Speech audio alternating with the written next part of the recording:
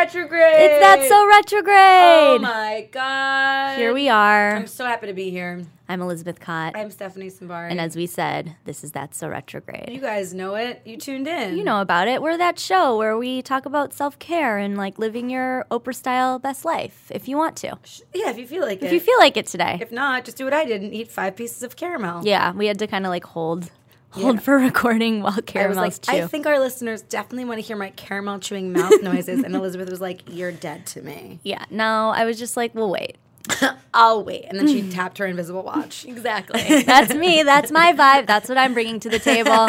Here we are. Very thrilled about today's guest, Me Stephanie. Too. Me too, Elizabeth. We have our friend, activist, author, producer, and founder of I Am That Girl and her newest venture, Protect Her, Miss Alexis Jones. It's not even Miss Alexis Jones anymore. Mrs. Alexis. All sorts of Mrs. Yeah. Mm-hmm. Welcome to the show. Thank you. We're just going to call you Mrs. Alexis. I like that. Yeah. Because I kept my last name. You did? And everyone in Texas was like, really? And they gave me that look like, you're not going to take it. And I was like, I love my husband and I love me. Yeah. I love my name. I love them both. Perfect. So, It also seems like a big headache to change your last name. Yeah. Paperwork for days. Yeah, and I have Email like books. addresses. I have like things that are like Yes. in the world that I was Right. like, well, that's awkward. You do have a book, which I must say was a tiny life goal checked off in my book because I was lucky enough to get to contribute to it, and I have an essay pumped. in there, and so What's it called? it's called I Am That Girl, And what's your essay about? about vulnerability. And by the way, Cute. before vulnerability was cool. Sure. You know what I mean? Because that was 2014. It wasn't like Brene Brown was on the scene talking about all this stuff, and everyone is Right. like, that's the buzzword. It was like, you were, I'm just saying, setting trends. Well, you told me to write about Well, it. Full disclosure, I was given an assignment. I was just going to give that to you, just so you know. You should have just been like, totally. Totally. Mm-hmm. Totally. You and I have known each other 4 years, like 7, 8 years now. And as I mentioned, you've got a whole beautiful resume of things you do. But when we first broed down together and became friends, you told me the most phenomenal story about how you created, like the segue into what created I Am That Girl, which was your vision for reconstructing the messages that we are giving to young women. And there's just such an amazing trajectory. So I just would love to start with you telling this tale, if you don't mind. Sure. No, it's funny. I mean, I haven't told it in years, actually. So when you said it, I was like, oh, I hope I remember the details. So I had started I Am That Girl my sophomore year at USC, and just kind of like the context is I sat down with 6 girls and I said, we have a lot of conversations about things that don't matter. Clothes and shoes and movies and books. And I said, what if once a week we had conversations about things that did? Would you come?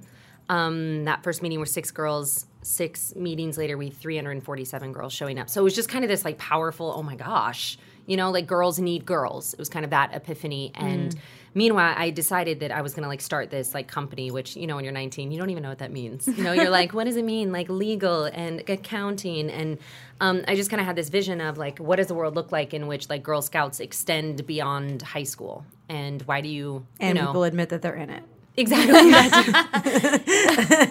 Important factor. Yes, serious important factor. I had like so many friends who were in Girl Scouts till 12th grade that were like my best friends that I didn't know because like it was like a secret society that no one wanted to admit they were a part of, but they did really cool stuff. Really cool stuff. But they were like, yeah, I'm a Girl Scout. They're like, I'm in Scout. And Yeah. just like, I was like, I'd be what? I don't is even this? know you. They just like totally fall off. I'm in girls. Yeah, You're yeah. like, what does that mean? Yeah. I don't understand. Yeah. So that was my thing. Is like, how do we create like a badass version of that where Right. you're like stoked to tell people that you're a part of this thing? And meanwhile, I was a super nerd like all through school, and I was like with like 9 different highlighters, like sitting front row. And I was really good friends with all my professors. So I went to grad school, undergrad and grad school at USC, and I had this professor. I don't know about y'all if you have like a teacher that like changes your life, and he was one of those guys who just like spoke truth into me at all times. And one of the things that he said, the power of reality TV, that right now, it's really creating this construct around fame and like all these different things, all these components that especially like millennials are gravitating to, and just the influence of it. And this was a while ago. This in was the 2005. precipice of it, yeah. So exactly. When the This is comeback like- was airing. Yes. What's the comeback? What? Our favorite TV show. Oh my God. Lisa Kudrow plays like a washed up sitcom actress who then gets a reality who's show. Like forced to do a reality show to revive her career. It's phenomenal. Very ahead of its time because she's doing a reality show. Because she's doing that now. Yeah. Brilliant. Yeah.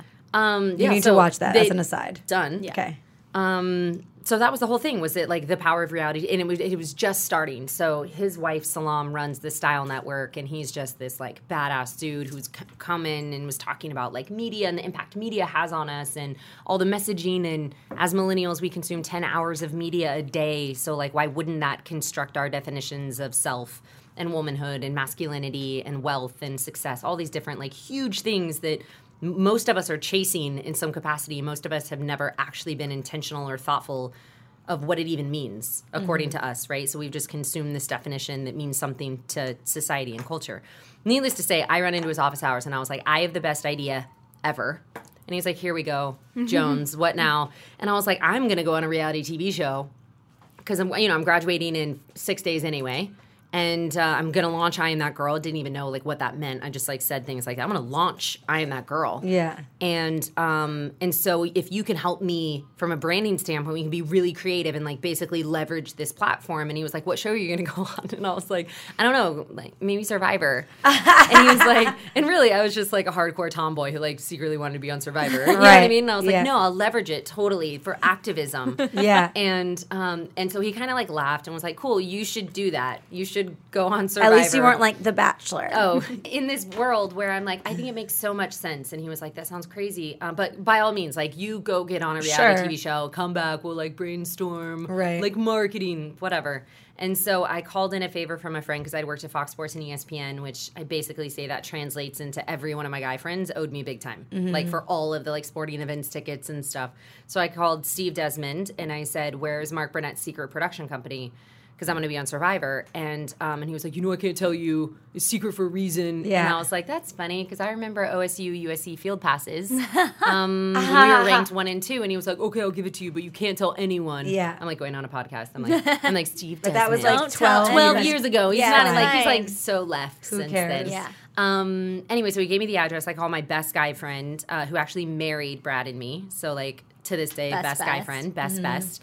And I said the same thing. I said, I need you to come over to my house with a video camera because I'm going to be on Survivor. And it's like the litmus test of a good friend, right? He was like, I'll be right there. And I was like, that's so sketchy. Can I just point out, you weren't yet cast on the show. Major manifestation. Right. Like, this is just like, this is Shaman Durek level. Like, just say it and it is. Totally. Love that. Okay. Yeah. Continue. So, long story short, I made up that I recorded a video, like literally holding my teddy bear, like it's on YouTube. Like I'm holding my teddy bear and I'm like, this is why I should be on Survivor. I show up to these, the gate and the cameras and I wait, the security guard like walks away and I run up and I hit the call box button and immediately this gruff voice is like, hello?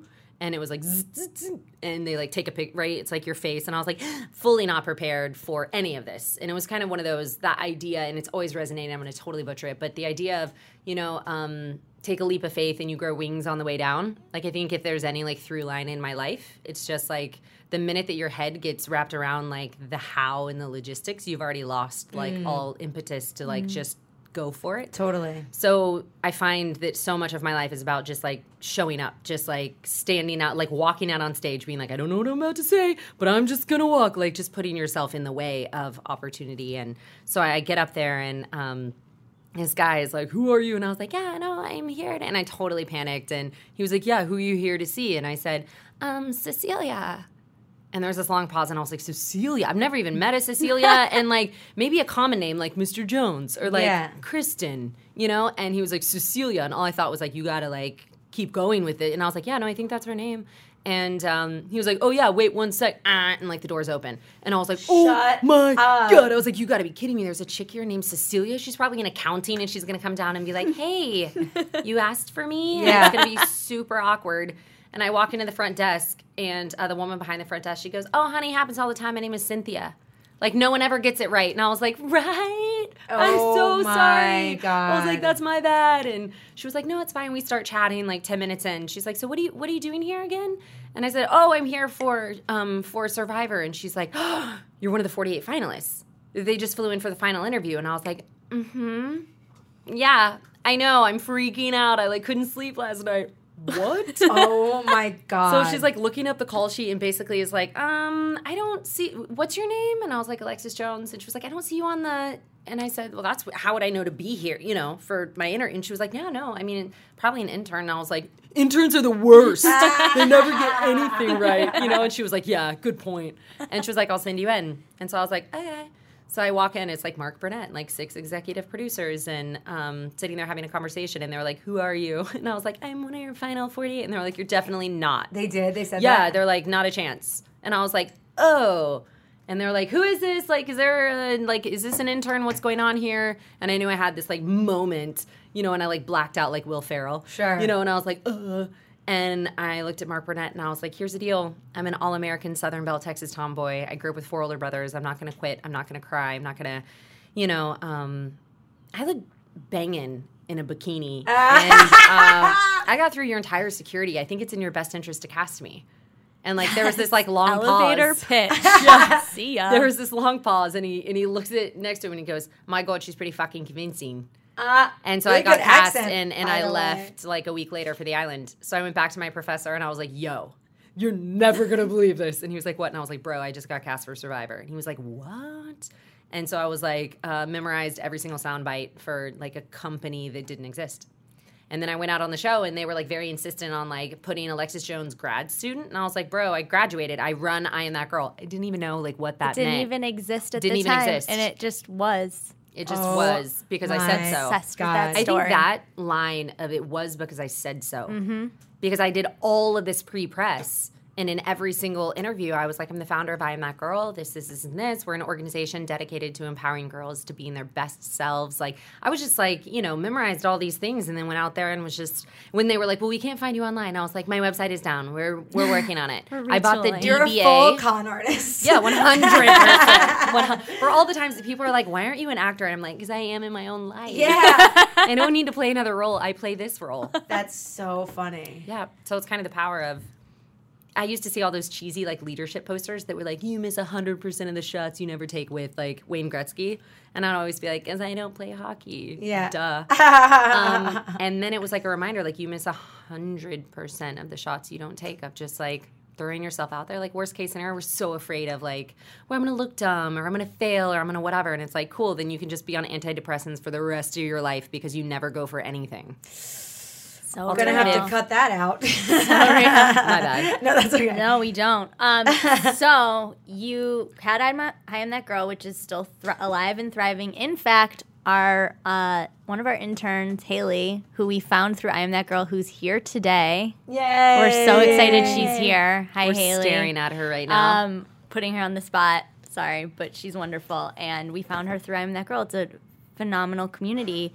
And through I Am That Girl, which was messaging towards women and community, you've now transitioned and pivoted, which feels like a really natural progression into Protect Her. Mm-hmm.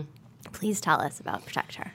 Yeah, I think that, like you said, it was always really natural, and I think anyone who knows me, it made even more sense because I was a tomboy growing up, and I grew up with 4 older brothers, and I've been so blessed to be surrounded. I always say I'm a connoisseur of phenomenal men, that, like, my dad's the best man that I know, and I know that's not everyone's story, and my best guy friends. Like, I was just surrounded with, like, an excellent caliber of men.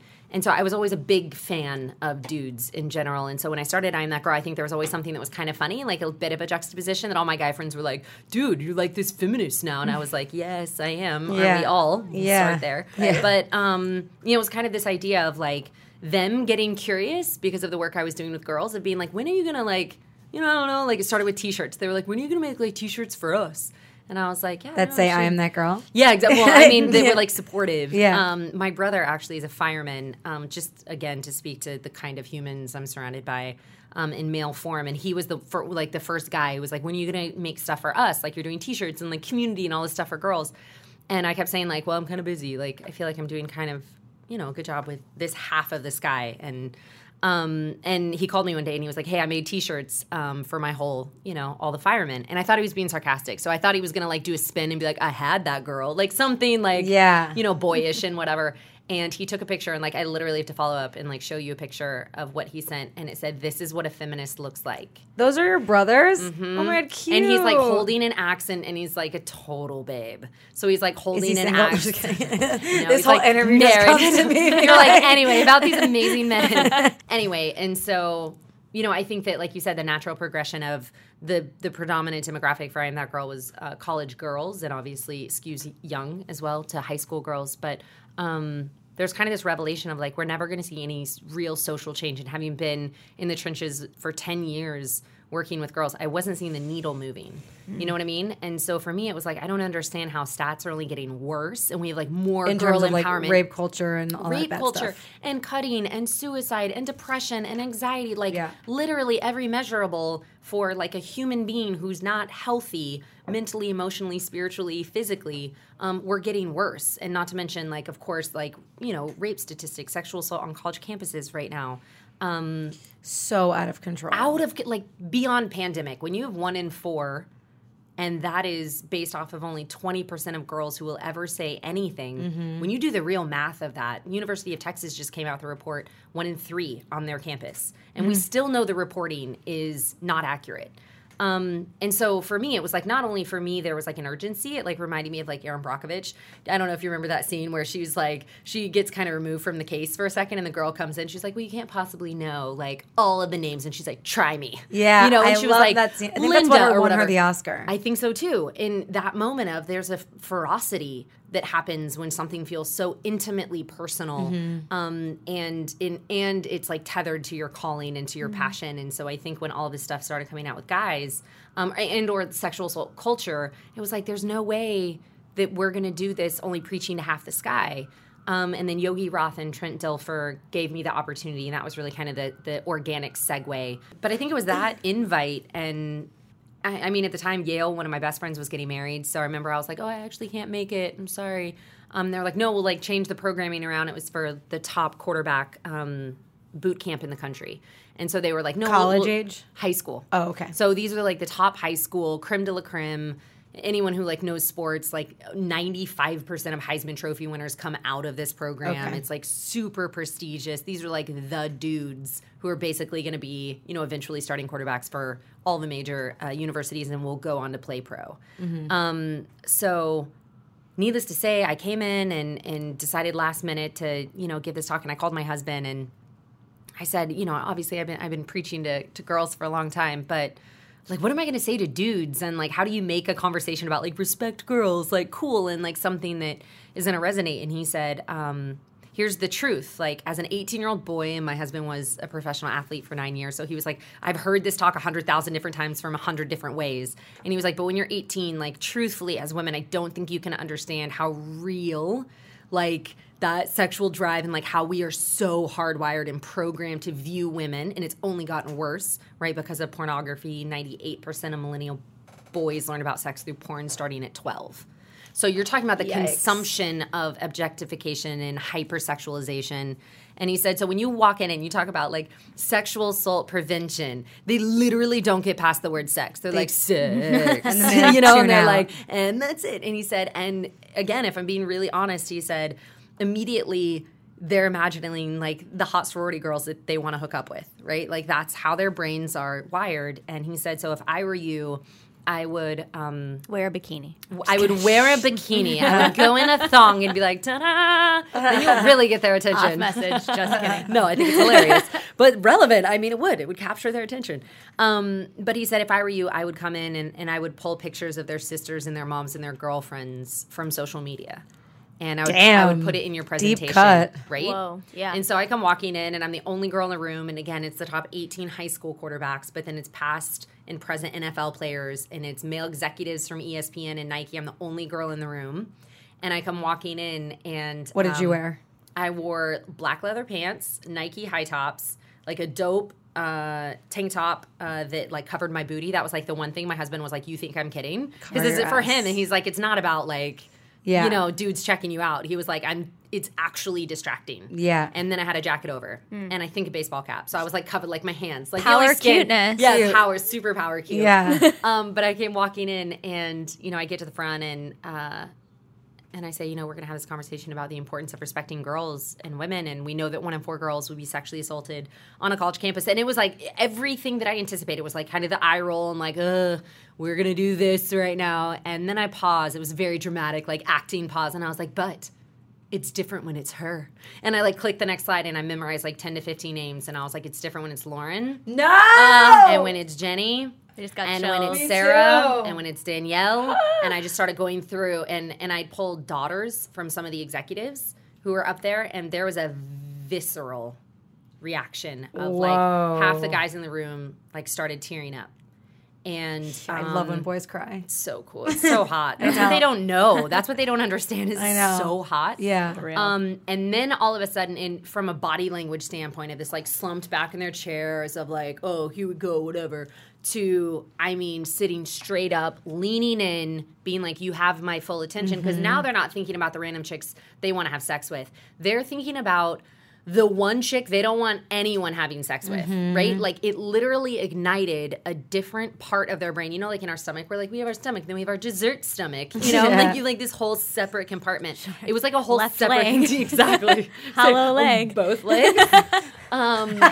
But it like totally activated this this protector inside of them. Wow. And that's what was crazy is like even where the name came from. It was this idea that I went on this rant about like this is who you are. I want to summon the protector inside of you. I want to summon like that there's a predilection inside of male DNA that you are hardwired to protect. That's the dude I want to listen to and talk to right now. And there was just this like there was some magic that happened. And it was in that moment that I said, and you've known me for, 8 years, maybe longer, that for a long time I was put on the planet to empower women. There's no question, to love them back to life. Like I had all these one-liners, and it wasn't until I stood in a room full of alpha dudes that I was like, there's no question whether or not I was put on the planet to empower women through the empowerment of young men to better educate them. And it's so funny when we look back on life and it's like all of those dots connect. That I was like, that's why I grew up in Texas where football is a religion and we were like late to church every Sunday because we were going, we were watching ESPN highlights and like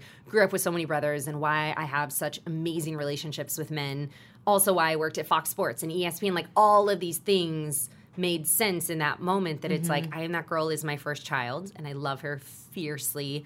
And Protector was my second. And I think being able to like integrate something that, like you said, is so holistic that I never have a conversation about one without the other because it's not possible. So something that you said, we saw you talking at South by, and something that you said about Protector is you were talking about how like the locker room culture is really the place where men kind of encourage each other to be pieces of shit or to be the protector. Sure. And I just want you to talk a little bit about that. Yeah, I think also when you look at our culture and when you look back in like, medieval days, you look at like kings and lords and like those were the things. Or if, you look back at mythical days, the gods, like whenever you look at any kind of culture and like the fables and the myths that are told in our culture today, the way that we amplify voices of male athletes, specifically, not entertainers as well, but there's something very definitive about male athletes that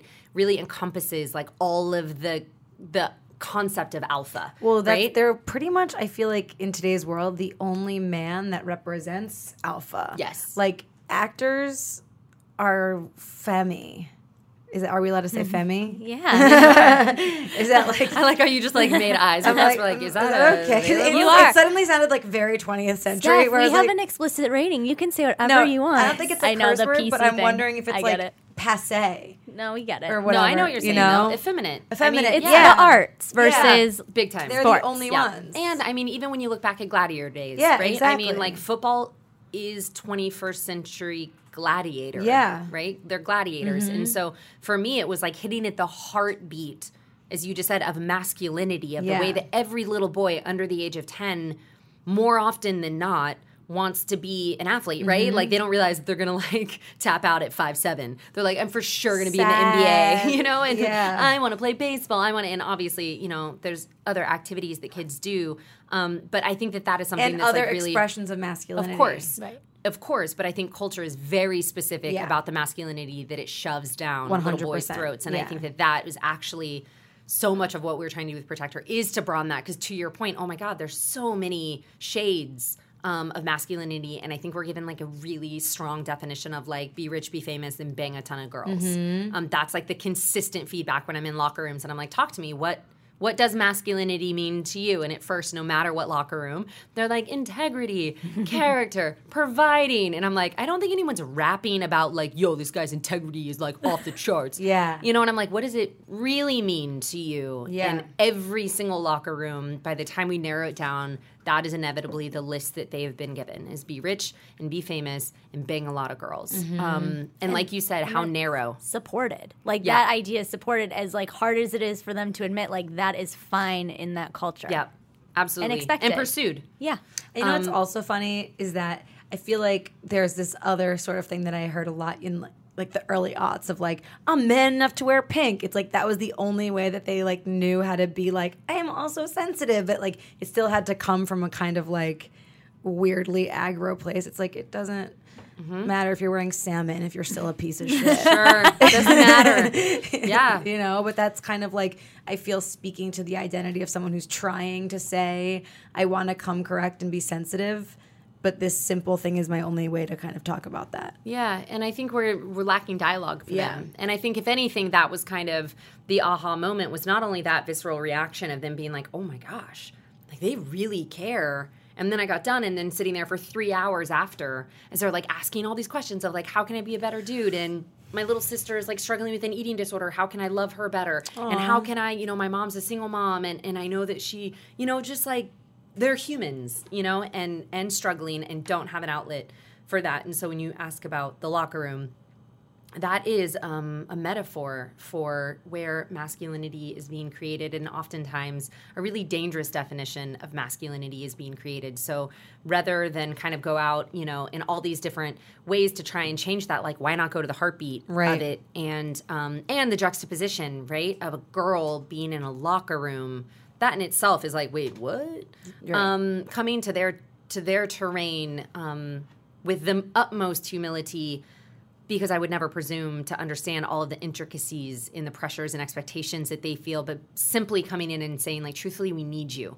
And I think that was the difference, was like, instead of pointing fingers and being on a soapbox and being like, here are all the ways in which you're failing, which, like, guess what? That's not an effective way it's also not to communicate their with men. fault. It's not their fault. And that's, like, one of the lines in the Protector documentary that I always say is, like, here's the thing, it's actually not your fault. It's, like, generations of conditioning. Of conditioning. Well, and violence against women has existed since 5th century BC. Of course. You know, and there's all as recent as 1996, they were talking about the fact that, you know, rape within warfare was not only a byproduct of warfare, it was a strategy. Jesus. So when you're talking about, like, how to conquer a town, how to conquer a village or a city, that was a strategy, especially before there was birth control, right? So it was like, we're going to impregnate your women. And so I think that's the other thing that people don't understand when we're talking about these stats of like 1 in 4 girls on a college campus. And it's like, well, yeah, because this has existed forever and it doesn't mean that it's hopeless. It just means that this is like a really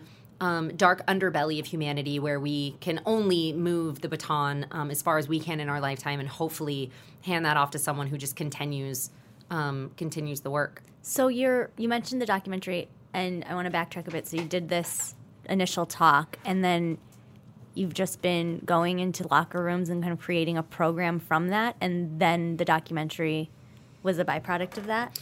Yeah, so what ended up happening from a timing standpoint, which again is just kind of, this is the beauty of life, right, is that as we author it, I think that there is an invisible co-author that is simultaneously at play. And a week after it aired on ESPNU, Everything with Ray Rice came out. So that really graphic video of him knocking out his, at the time, fiancée in the elevator, really elevated the conversation of sexual assault and domestic abuse prevention. We've known it's a problem, but that really escalated it. And so because that came out a week later, basically overnight, I was hired by Division I locker rooms all over the country to continue to have that same conversation, which got dubbed as a protector conversation. And it's spelled protect her, H-E-R, just because I know it sounds like we're saying protect her. I just had the weirdest flash of like, this has probably nothing to do with this, but remember Solange in the elevator kicking Jay-Z? No one ever talked about how he didn't really react. And no one was ever like, hey, not cool. Right. Everyone was like, oh, what'd he do? Yeah. What'd he do? Yeah. It is interesting how it was like, well, obviously. There's stuff going on. Well, and on the gradient, that was like a 2. Ray Rice was like a 97. Of course, but as a man, of him not, like, literally no reaction to the point where you're like, that's weird. But that's so interesting. But Steph, like, of course, sometimes shit goes down when there's $1 billion on the elevator. You know? Sorry, I had to. No, I do know. I mean, Remix. I'm constantly on an elevator with billions in my pocket, so I all get the it. time. But I've never. I don't know why. interesting- No, it's super He just like interesting. barely did anything, and that could have easily, especially in like hip hop culture, which is similar to athletic culture, where it's just like really aggressive languaging and behavior toward women. Like he could have done anything. Yeah. So weird. It's interesting. It would be interesting to have a conversation with him about what did he do, because so much of what we're talking about in locker rooms, and obviously being able to then transition into like, I was preaching to girls like 97% of the time, and then like basically overnight was like the complete inverse, was like just in like nonstop locker rooms. And one of the things that in the midst of that, it's not your fault. It's not your fault that you've been actually programmed to be disrespectful to girls. What's also difficult as athletes is that their bodies are trained, right, to react. You're trained to react in these like split-second decisions in game time moments, you know, and they're also typically, they're rewarded for their aggressive nature, you know, especially when you're talking about team sports. And so, Especially football. I mean, you're talking about an actually violent. And then Blocky. there's all the brain damage. Yeah, like, you just can't blame them. Yeah, exactly. Which, I mean, that's a whole nother thing, right? Is on the other side of that many concussions and how they become even more aggressive, and then there's no outlet. You don't really see rapes in baseball because it's like so chill. So chill. They're like, oh, I'll spit some sunflower seeds. Yeah, they're chew just some like more gum. relaxed. Totally. And like slightly Well, and they overweight. like don't hit each other. I mean, except like Exactly. sliding into home. Yeah. You know, but they're not like, it's not basketball. Like basketball's aggressive. Yeah. Football's next level. Rugby, game over. Bye. These guys don't even have teeth. Right. So how do we, sorry to cut you off, how do we take this conversation? How can we have this conversation with the men in our lives? Such a good question. I think what I found is that there's a timidity around men knowing what to say when it comes to not only the issues of like sexual assault, domestic abuse, right? That's like such a specific thing. But I think being able to sit down and asking them questions, you know, of there is a blind spot in privilege as men that they don't understand. And what I found, and again, this is just experientially sitting in locker rooms, the questions that come out of them is like, sometimes I feel guilty for being a guy.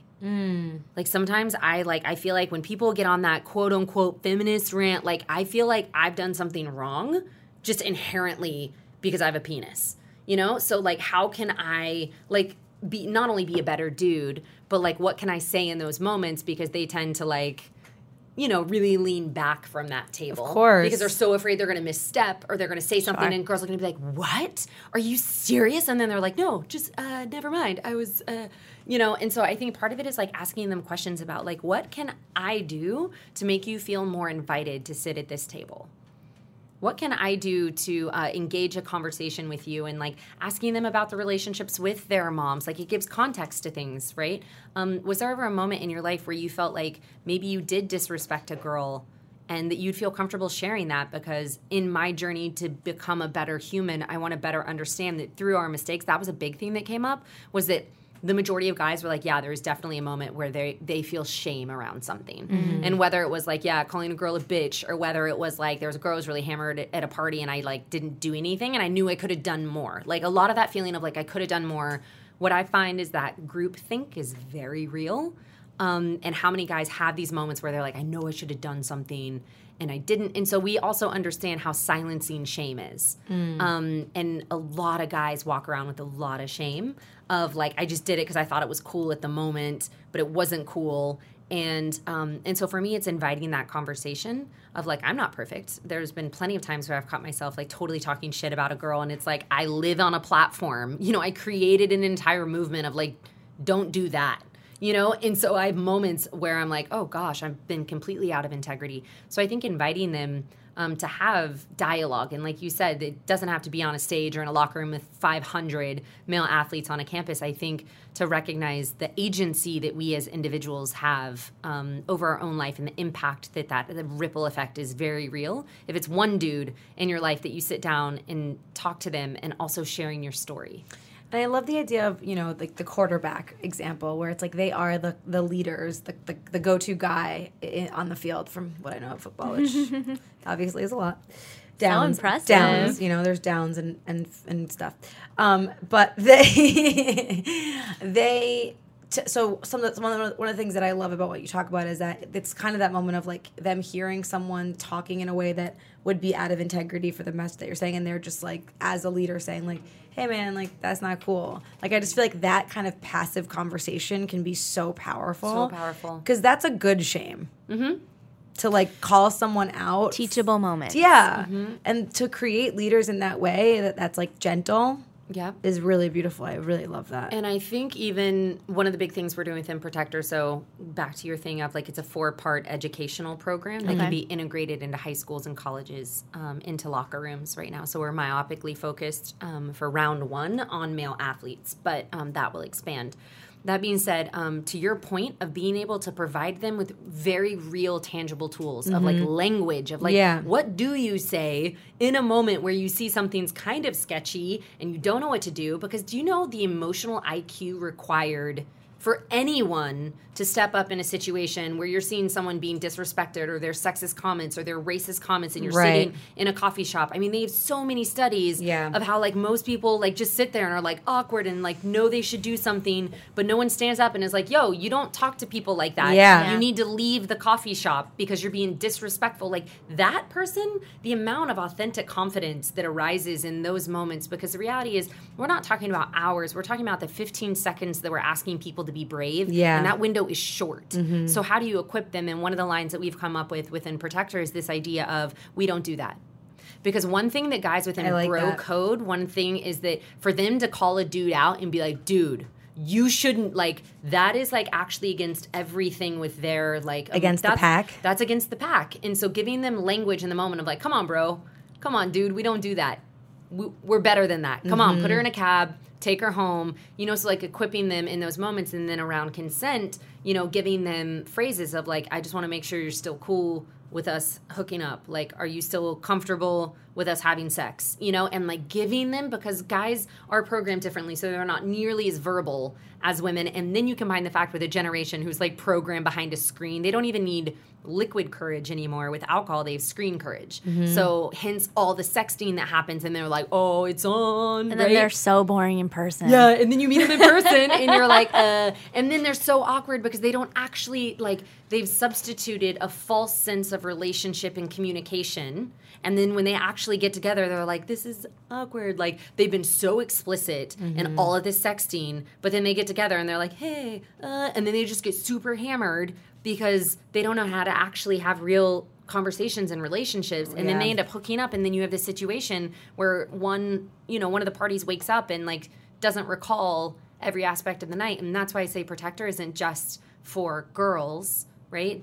A lot of people assume like, oh, we're asking guys to protect us because we can't protect ourselves. I'm like, Protector is an invitation to humanity. That is an invitation to us as women to better protect ourselves. And I don't just mean physically. I mean like self-love, self-care. That is a call to arms for sisterhood.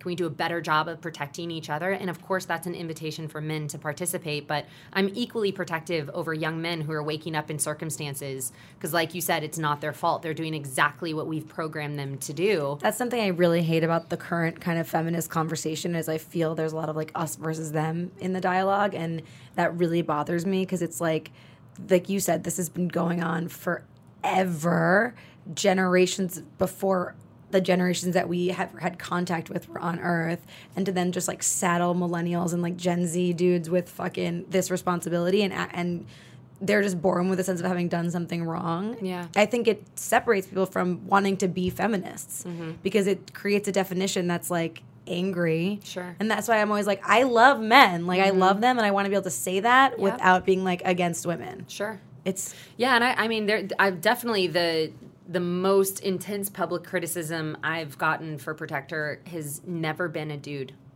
It's been women saying like, I don't like the name Protector. I'm like, what? That's what you want to argue about? Because you're getting behind the wrong. You're getting mad at the wrong thing. And I think especially within academia and like when you look at like movements, I think the reality is that there is a lot of ego masturbation that ends up happening that is like we can sit here and like have intellectual discourse all day long and pontificate about all the ways in which we think vernacular is significantly impacts our reality all day. Like, and by the way, I geek out over that stuff. So like, yes, that being said, if you're not in the trenches doing the work, schlepping like every 3 days into another locker room to engage with, you know, the people where you're trying to see the impact having, then like truthfully, like I just don't have time. Yeah. You know what I mean? If you want to argue over the fact that you don't like the name of the brand, like cool, awesome. But like in the meantime, then clearly you don't know me, right? Because you don't understand my context. And what's wrong with saying men should protect women? Why is that bad? Why is it bad? It's like, I'm sorry, like sue me. Men are stronger physically than women. And like for the most part. So if a man is doing something negative to a woman, it's very much so that another man could be there to help that person out. And that's not like a bad thing. Yeah, no, we're all no here question. to help each other. Well, and every survivor that I've sat down and met with and worked with and listened to their stories. Like on the TV show? Sorry, I had to. Yeah, I know, I had to. Bring back. Get out of here. But it's like in every one of those moments, and by the way, not just women, right? Because men, like 1 in 17 men are sexually assaulted on a college campus as well. 1 in 8 by men women in the Army. By people. Right. You know? So, like, men are also, and that's the thing that in the LGBTQ community is, like, severely affected by these stats and have far less, you know, ramifications on the other end of actual justice. So, for me, whenever I sit down with a survivor who's sharing their, like, courageous story, that person doesn't give a damn who would have walked in the room and prevented that. Right. They don't care if it was a man, if it was a woman, if it was a gorilla. They were like, if anyone, and that's why I say, like, it is a call to arms for humanity to step in and say, we don't currently live in a society, specifically in the United States, much less we can start looking at other cultures. We don't currently live in a society that that is deeply respectful and protective over girls and women. We don't live in a world that is deeply, like where masculinity and manhood is tethered to the inherent respect for girls and women. So to me, it was like a banner of like, can we all collectively, and I think that's a difference. And when I feel that criticism, when women, you know, get really aggro and are like, I don't like the name of it, like we are fine. We don't need men helping. No, and to your we're not. And then to your point, like, and one of the, like a very public feminist came out and was like, we don't need men to protect us. And I said the same thing. I was like, no offense, but like, can we just agree that whatever we're doing isn't working? Can we just start there? It's the next thing is like, we don't need men like to like have, I hate that we don't need men conversation. It really, really upsets me. Like a lot. Because again, to Nicholas Kristof and Cheryl Wu Don, who wrote my favorite book, Half the Sky, I think that whole point of like, we are never going to preach to half the sky and think that we're going to see any social change happening, that it does require all of us. And the feminism requires men coming and sitting at the conversation and stepping up to the plate. And if Protector is but one opportunity to invite them into that, all day. The documentary came out. Yes. On ESPN. No. We didn't film it. Yeah, we didn't launch it on that because it's part of the actual program. Got it. We did a soft launch at South by.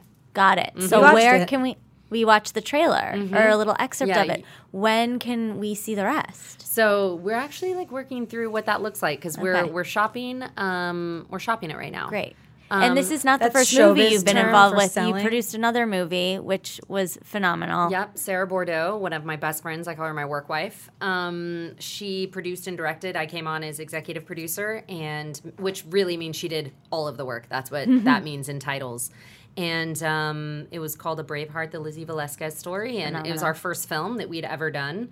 And we ended up winning 9 out of 9 film festivals. So super exciting. And so we're going back to all those same film festivals and submitting it. Amazing. When I would see people post about that movie who didn't know you, I was like, oh my God, this thing is, I was so proud. So cool. It was incredible. It's so cool. I mean, anytime you put something out into the world and it's received well, I think is, a privilege. Shocking. To be, to be part of something like the 13 Reasons Why.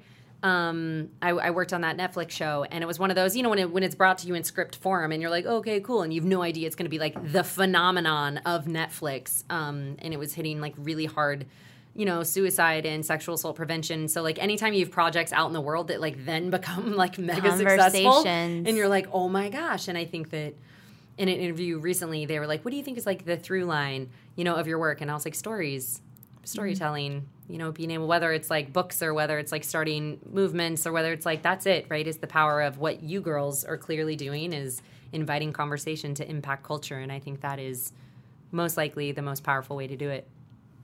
Agreed. We ask this to most of our guests, and I'm curious with what you have going on right now.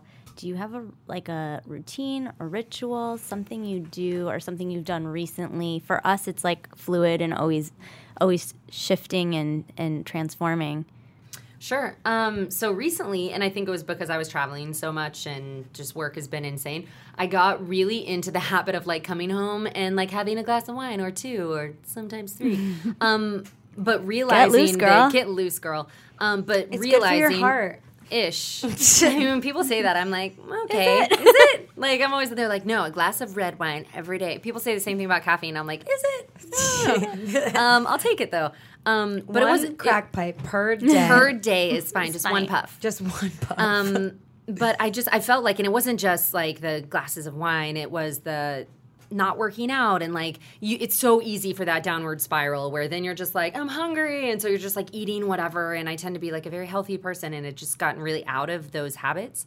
And so recently, I think I'm the power of words, and I'm a writer, so like I think that is one of my superpowers, at least for myself. And so I wrote myself a love letter, and I basically was like asking for my help, and I said, Dear Lex, I love you so much, like where this is coming from. Like literally if I were to sit down with a best girlfriend and say like, yo, what's up? Like, I feel like you're not being super healthy and like you don't feel super great. Only I think that we lack that conversation with ourselves. Like we think we have relationships with ourselves, but most people, like what is a relationship really? So it's engaging in communication, it's showing up for each other, it's accountability, it's love, it's grace, it's forgiveness, it's all these things. But like how often do we actually exercise those in action with ourselves? And so writing this love letter of basically like, I love you so much, and I know you've been working insane hours and like you're traveling like a maniac, and like first off, how are you?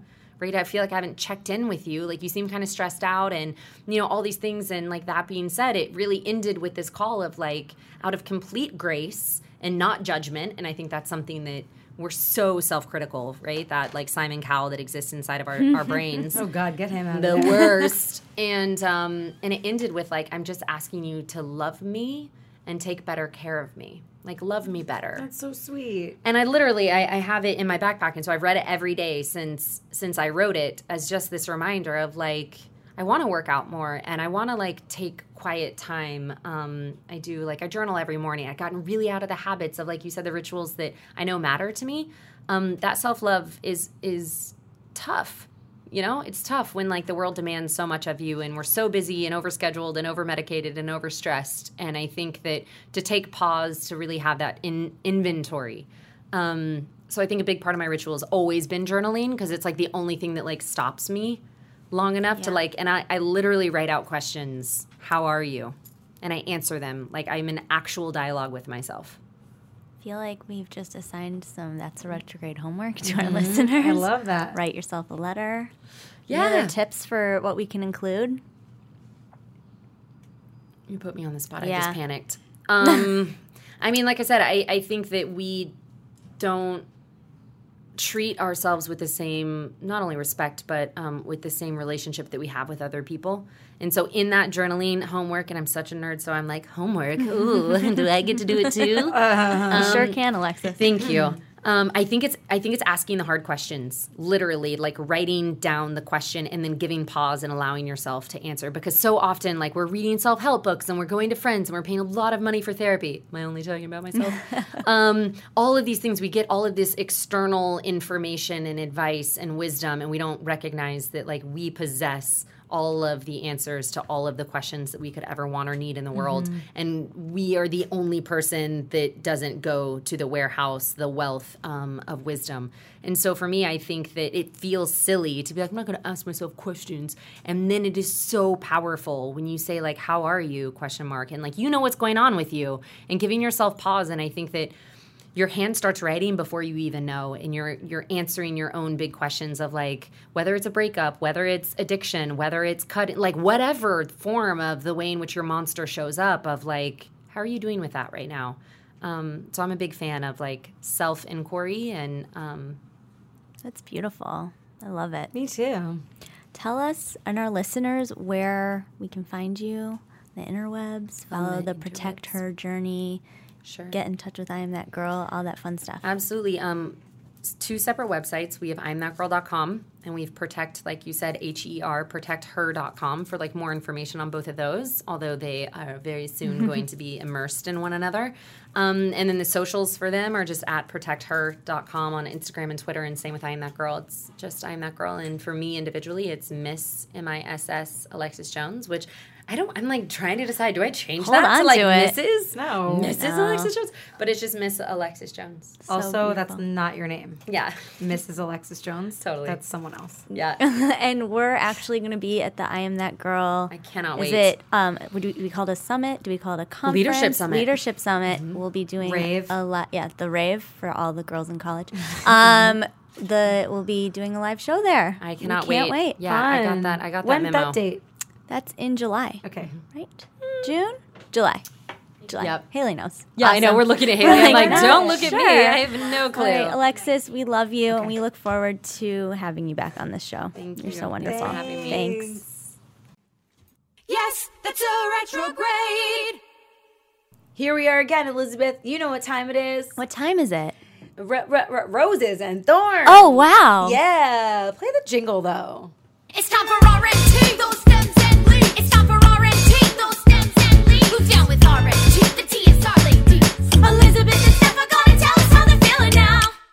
So I feel like I want to go first. I love it. Follow that impulse. Just dial in. Amped up on chocolate, and I'm ready to fucking do this. Shout out to Simply Susan, our intern Haley's mom, who made us all of these treats. Like, who are you and why are you an angel? These are drunken raisins that are soaked in vodka. Amazing. I'm about to drink these I raisins just and make had a bad like choice. dehydrated tomato slices. They're like tomato chips they had a cashew cheese Pizza on them. chips. Pizza chips. Of course, I can't avoid the cashews. That's okay, honey. Anywhere I turn. Once in a while, it's fine. I just can't avoid the nuts. Oh my god. Okay, my rose and my thorn are the same, Okay. which is why I want to get it out of the way. Yeah.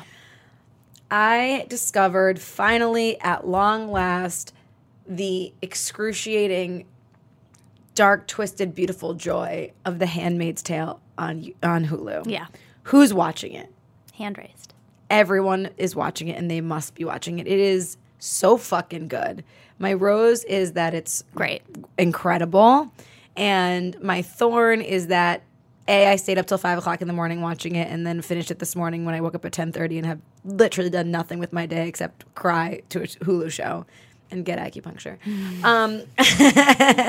That's a retrograde lifestyle. Living the dream. But my other thorn is that it's based on a dystopian future that, like, has a lot of elements of today's world that could potentially happen in, like, a very twisted manner.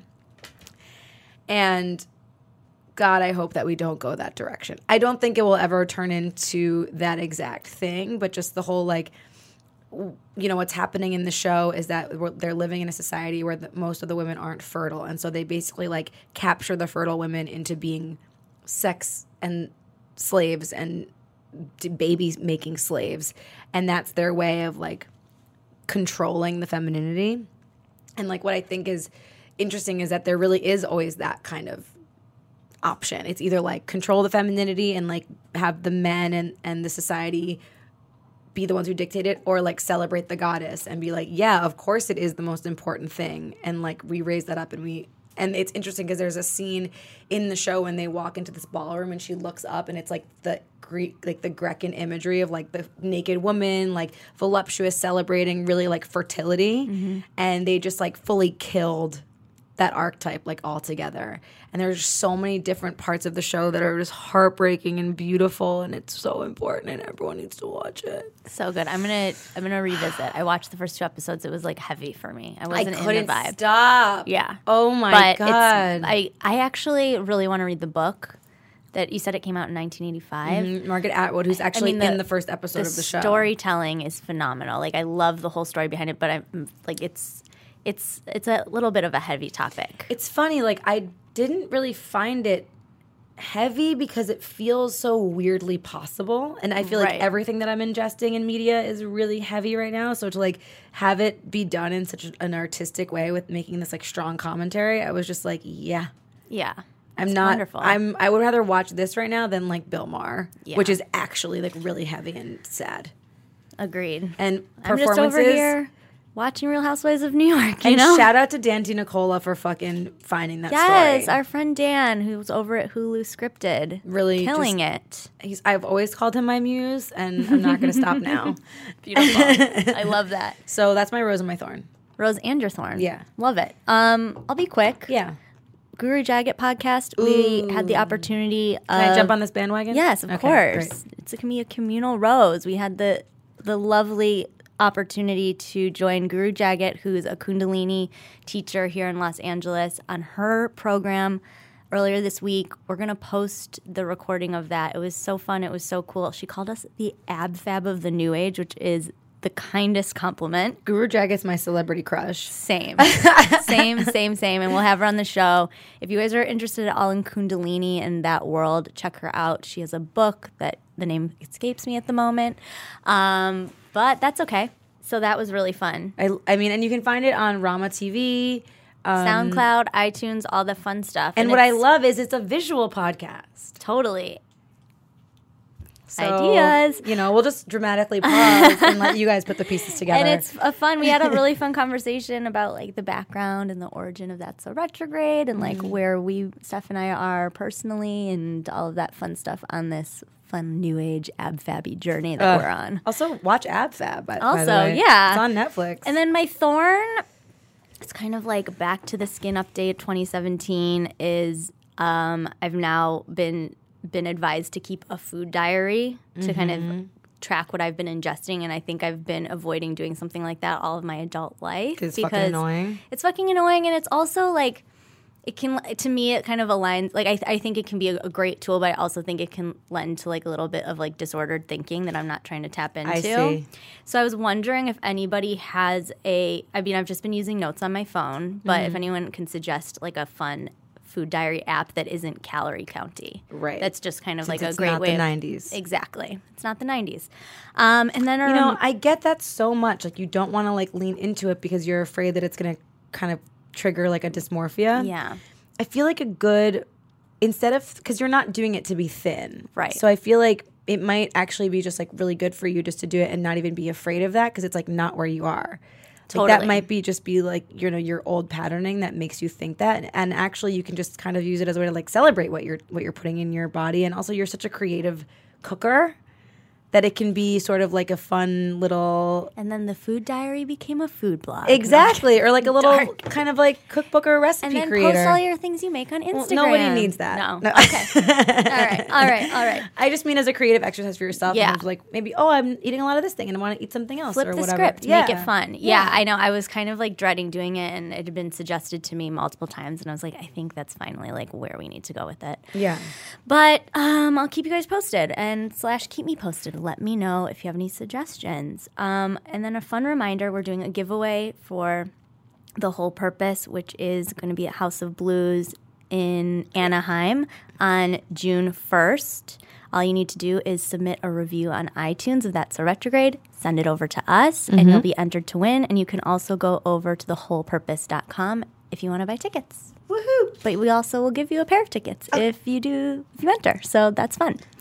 And Scratch our back and we'll scratch yours. And I just want to say this is an exciting time. We are entering a fun new era for the That's a Retrograde podcast. Some might call it season 2. We'll give you some more details in the coming weeks, but just really wanted to thank Britt and Fran and everyone at the Embassy Row team for helping make That's a Retrograde happen for the past 2+ years. It's been phenomenal, and we're really excited for what's to come. Thanks for giving our little baby a home and setting her free into the world. Yes. So, and thank you to all of our listeners. You guys are phenomenal. Thank you to Alexis Jones.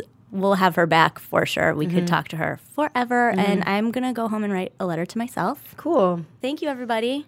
You can find us on that'ssoretrograde.com at So Retrograde, and Namaste listening. Yes, that's a retrograde.